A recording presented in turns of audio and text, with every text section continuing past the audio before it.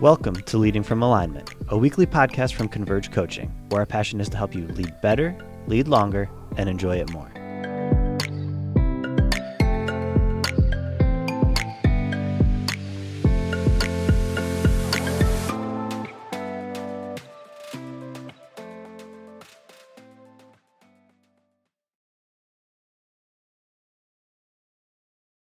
Welcome to all of you listening and watching today to Leading from Alignment. This is episode 117, and you'll notice that my co-host Jim Wiegand is not with us this morning. Jim is on the road today, and I know that you love Jim. I love Jim. I miss him, but he'll be back with us in episode 118.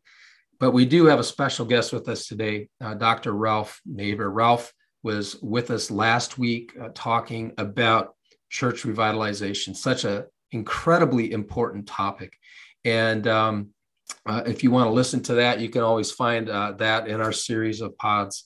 That's pod 116. But today I invited Ralph back because I wanted to open up to those of you who are listening and watching today a conversation that Ralph and I had probably 4, 5, 6 weeks ago. And it was such a fascinating conversation. To me personally, I thought I've got to have Ralph on the podcast because what we want to talk with you about today is this whole concept of getting pastors ready for the season outside of the four walls of a church, getting them ready for retirement, getting them ready for that next season. And so, Ralph, welcome back to the podcast. Thanks for spending some time with us today. Well, thank you. It's wonderful to be back with you, John. So, Ralph, tell us about this new initiative, this idea that you and I unpacked together on a call several weeks ago about pastors and retirement and this whole idea. And I know that's kind of a broad question, but just kind of unpack what's going on in your world, what's going on in your mind as it relates to this. Yeah. Well, this is something that's been percolating for about 10 years with my wife and I. It started with a conversation I had with a mentor, a businessman, when I turned 30 years of age.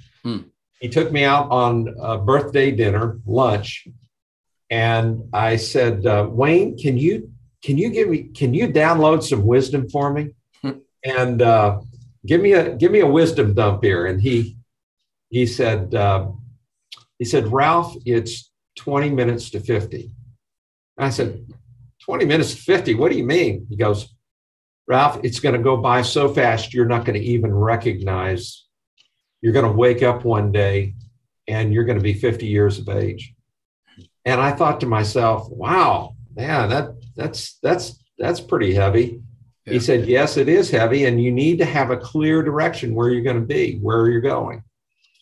So I turned 50 and I called Wayne.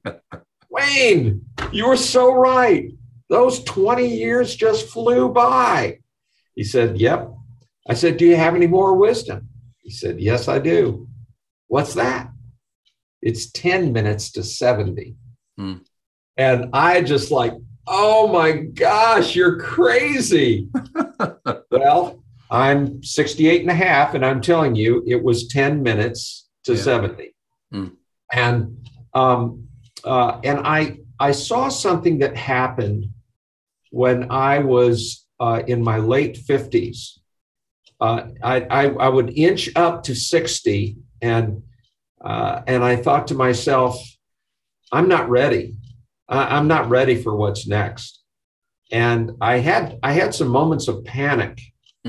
And but the panic helped spur me on to thinking about what was going to be next. And so my wife and I have talked a lot about this in the last 10 years. And we feel like that this process, and let me also say and back up, working in this situation now where I'm leading church revitalization, I am watching many, many, many pastors who are in their 60s, 70s, and even 80s who have no off-ramp And now they have no idea what to do. And so they just stay at what they're doing. They exhaust themselves. And finally, something happens. Usually it's a medical issue that requires them to have to step down. The church becomes, how can I say this? The church declines at such a rapid pace because they're only reaching people their own age. So I've got a number of churches right now that are running 14, 15 people, and all of them are in their 80s. Yeah. And all they're doing is attempting to keep the doors open for the dear pastor and his wife. Right. So it's a crisis right now in the church. It's a huge crisis because nobody prepared them for the off-ramp. Yeah. And that has implications, not just for them, it has implications for the church they serve. That's absolutely. What I hear you saying. In fact, we in California, and of course, this is all over the country, but in California, real estate is so expensive. What we see is pastors that come in and want to help the pastor, or somebody who wants to help the pastor. They eventually get them out, sell the property, give it to their favorite charity, which is them. And we're losing millions of dollars in real estate right now. And it's happening all over the country. Wow. So, I mean, this begs for a better plan, right? It does. A real strategy. What are some of the reasons, Ralph, pastors tend to shy away from thinking about retirement? Well, you asked, you gave me that question. I've been thinking a lot about that question, and I think there are several contributing factors. One is our society in America abhors aging. We mitigate it. Wow. We stick our, well, New York's a good example. What happened to all the old people? They wouldn't take them into the hospitals. They stayed there and COVID spread. I think that's just a picture of what has happened in our nation. And so I work with a lot of our Chinese, our Asian churches, Korean churches. They venerate the aged. But in America, I worked in Hollywood for 10 years. And if you were 35, you were old. And I saw a microcosm of a society that literally at best mitigates the aged. Okay. And yet these are some of the most powerful years a man or a woman can have in life, but they don't realize it. Yeah. So I think to answer your question, the culture has something to do with it. Okay. Other thing is that we have this idea that if I'm called to be a pastor, then I'm going to die as a pastor. It's interesting, if you look in the Old Testament, priests were required to retire at the age of 50. Yeah, that's fascinating. At 50, peace out, you're gone. And you no longer serve. And so biblically, we have it. And then there are some theological things that fit in, like Jesus is coming again. So, the second coming. And so why even prepare? Right. But it happens. And when it does, and you're not ready, it's a real shocker. Yeah. That was the thought process that was offered to me as a young pastor. You shouldn't worry about retirement. Jesus is coming back. Don't be selfish. That thinking about retirement is selfish. It's carnal. And I think those are some of the thoughts that run across the minds of pastors, or what you said earlier, like, I've got plenty of time for this. I've got plenty of time, but both you and I know how fast those years go, and you get busy with work, you get busy Right. raising kids, Right. And you're not thinking about the future. And this issue, I think, is not only serious for the pastor and his family, it is serious for the long-term health and viability of churches. Absolutely. Absolutely. Let me tell you who really suffers from this. It's the pastor's wife. Yeah. Guidestone, which is a huge retirement plan for the Southern Baptist Convention, has a whole section devoted to just helping pastors' wives whose husbands have passed, their widows, because their husband didn't prepare for them. Yeah. And they're now just trying to make it on their own financially, and they're not prepared for it. And to me, that's horrible. Yes. That would leave your wife in that kind of a state. But we don't think about that in our younger years. Right. So, Ralph, is the initiative that you're working on and dreaming up, is it solely focused on the financial aspect of retirement, or is there more to it? No, there's much more to it, much more to it. And I believe, I believe we have not given ourselves permission as pastors to creatively think about all the things that we could do in retirement. Yeah. It would be a blessing to humanity. Yes. As well as ourselves. And look at you. I mean, here you are, you're coaching, you're doing something that you can do in your 70s and 80s. I mean, You can continue to do coaching. And there are so many things that pastors could do after they step down from the formal leadership role. Right. And let me say, you don't leave the church, but you leave a former leadership role in the church. Right. And you learn how to pass the baton to the next generation. Yes. And we have not taught that, which is so critical to understand how to pass the baton so that the church thrives and does not die. Yeah. I think I could do an entire we may do an entire podcast on that subject. The idea of good transition, healthy transition, passing the baton. You think about a relay race, Ralph. The most important part of a relay race is the handoff. Yep. And you've seen this, I've seen this, where the handoff has been bad, it's been poor, and the loss of momentum, the loss of people, the loss of resources, the loss of respect in the community that comes because we didn't do a good job transitioning. That is bothering me. And I don't mean this to be my bully pulpit today, but that is bothering me more and more as I see that, because it's totally preventable. Yes.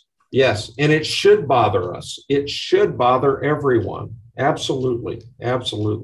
Yeah. So I was thinking, wouldn't it be awesome, if a pastor gets to a certain age and he's, and it's time to shift into a new season, that one, they have the financial preparation to give them the freedom to do that. Right. And secondly, I think they are a treasure trove of help to young leaders. Think about the impact that they could have on the health of the local church. Absolutely. If they were free to be able to do that. Absolutely. I have a cadre of consultants here in the state, and many of them are retired pastors that we use to connect to younger pastors to help them. Yeah. And let me go back and talk a little bit about preparation. I think, and Erwin McManus taught me this. Erwin is of course, he's unique. Everybody knows that. He's one of a kind. But he taught me something, and that is that pastoring is not the only thing that you can do in life. Yeah. There are so many other things that you can do. And he's an entrepreneur. He's a fashion designer. He is a filmmaker. I mean, he's an author. He does so many different things.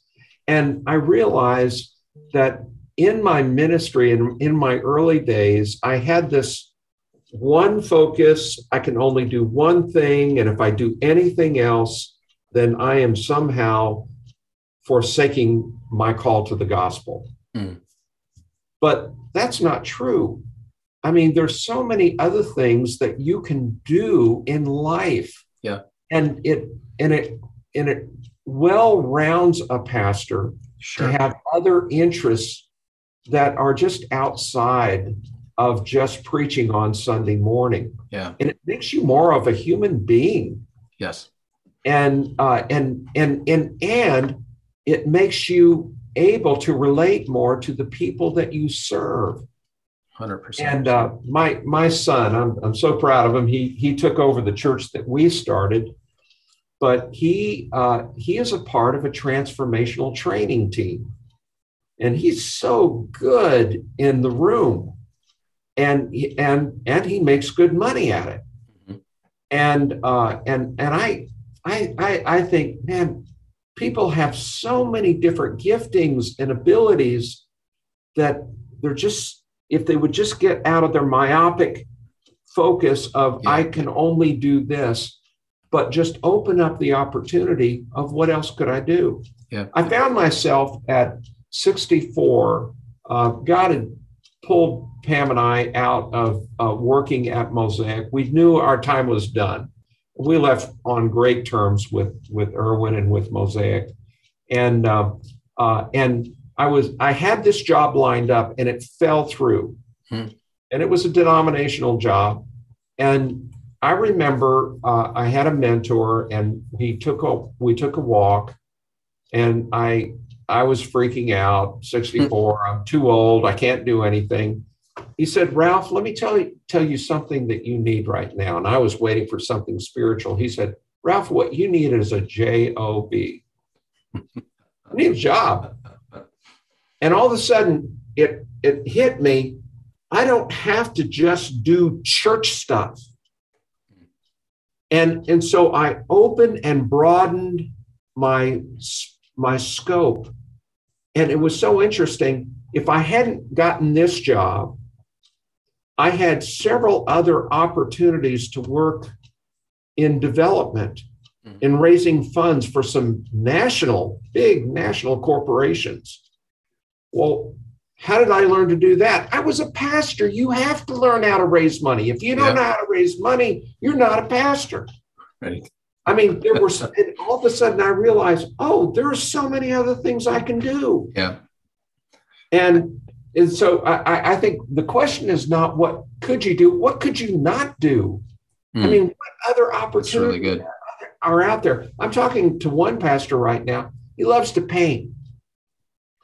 He's a detailed painter. He doesn't do people, he does. And so I told him, I said, did you realize you can monetize your painting? Yeah. He said, what do you mean? He said, people are always looking for someone to paint the family homestead. Yeah. You could put that out there and you could make good money doing something like that. There are so many things that a person can do. Yeah. And Ralph, I appreciate that so much that you've kind of widened that thought process for us, because I do believe that there is this idea that's prevalent that, somehow pastoral ministry is the only thing you can do. If God's called you, it's the only thing you can do. It's somehow a higher calling than being a painter, a higher calling than working for a corporation. I disagree with that 100%. Here's how I've kind of figured it out in my own life, and I don't know if this would make sense to you or not. I do believe that there is this calling on my life that has a pastoral flair or piece to it. Right. But it can be expressed, and it has been expressed in a variety of contexts. Absolutely. I spent, Absolutely. 20 years in the corporate world, learning a new trade, learning IT. I got my first IT job, Ralph, and people asked me, did you have a degree in that? I said, no, I didn't know anything. But I learned a new trade. And what I also discovered in that setting, I did so much. One was that God was still using me in the lives of people. That's right. People somehow were drawn to me and they wanted to tell me about their marriage, or I'm having problems with my kids. I don't know what I want to do with my life. I've got addiction issues. And they would just find me. And I found that I was pastoring, but it was in a totally different setting. So I don't know if that resonates with you at all, but that's kind of how I've experienced it in my life. And it's interesting because, we kind of glib over the fact that Paul was a tent maker. Yeah. We just kind of, he was a tent maker. That got him through a hard spot so he could really do what he was called to do. Well, no, I think he was called to be a tent maker at that point, because it opened up so many doors for the gospel. Yes. If you're a tent maker and you're sharing Christ with people who are entrepreneurs and in manufacturing, you have now a platform to be able to share Christ. Yeah. And I watched that with Erwin. He is reaching people I could never reach as a fashion designer. Right. And he's touching people with the gospel that I could never reach. And there are people out there, your listeners, that have abilities that if they use them, teaching. I mean, pastors are teachers. You can teach at a college level. You could teach in a high school level. There's so many places where using your gifts to be able to bless other people and bring the gospel. Yeah. It just gets me excited thinking about the possibilities. And I hope that our listeners are sensing some of that, some hope, right? That, hey, there are other things down the road that I can be doing. So Ralph, as we kind of bring this to, I did want to ask you this question, and then I want to ask you one more. So 2 questions left. Sure. So if I'm a lead pastor, let's say I'm a lead pastor, and I haven't talked to my staff about retirement, we just don't, that conversation has never come up. How do I, as a lead pastor, start that conversation with my staff even? How do I talk to them about retirement? Where do I begin? You do a staff reading. When I worked with Erwin, we always had a book. Okay. We always had a book. And I did this with the staff here when I first came. We read the book Necessary Endings by Henry Cloud. Oh, great book. Necessary Endings, I think, is a great way to have a conversation with your staff. And they read it, have the pastors' wives read it too. I would take that book and I would use that as a tool to begin to have the discussion. And then I think the other thing, it took me 30 years to find the right financial advisor. And I think doing your homework to find a good financial advisor is really, really important, and it should be done early. But I would and I'd bring in somebody like that just to talk to the staff. That's a good idea. And so I do the reading, I do that, and then offer planning. And I'm realizing that there is financial planning, but this is something that my wife and I feel like this is something probably in our later years. Well, we're doing it right now. We're starting to develop the kind of coaching that can help someone begin to open their eyes to all the possibilities of what they could do. Yeah. So I think that what we've are covering today, what we've talked about today is absolutely critical on so many levels. And Ralph, thank you for carving time out of your schedule to talk to those of in our network who listen and watch this podcast. If somebody wanted to reach out to you for more information on this particular item, what would be the best way for them to do that? They can reach me. I'm gonna give my Gmail email address. Okay. Because this one, I think, but it's Ralph Neighbor, RalphNeighbor @gmail.com. Okay. And if they're interested, I would be more than glad to entertain a conversation. And because I just think this is so important right now. Yeah.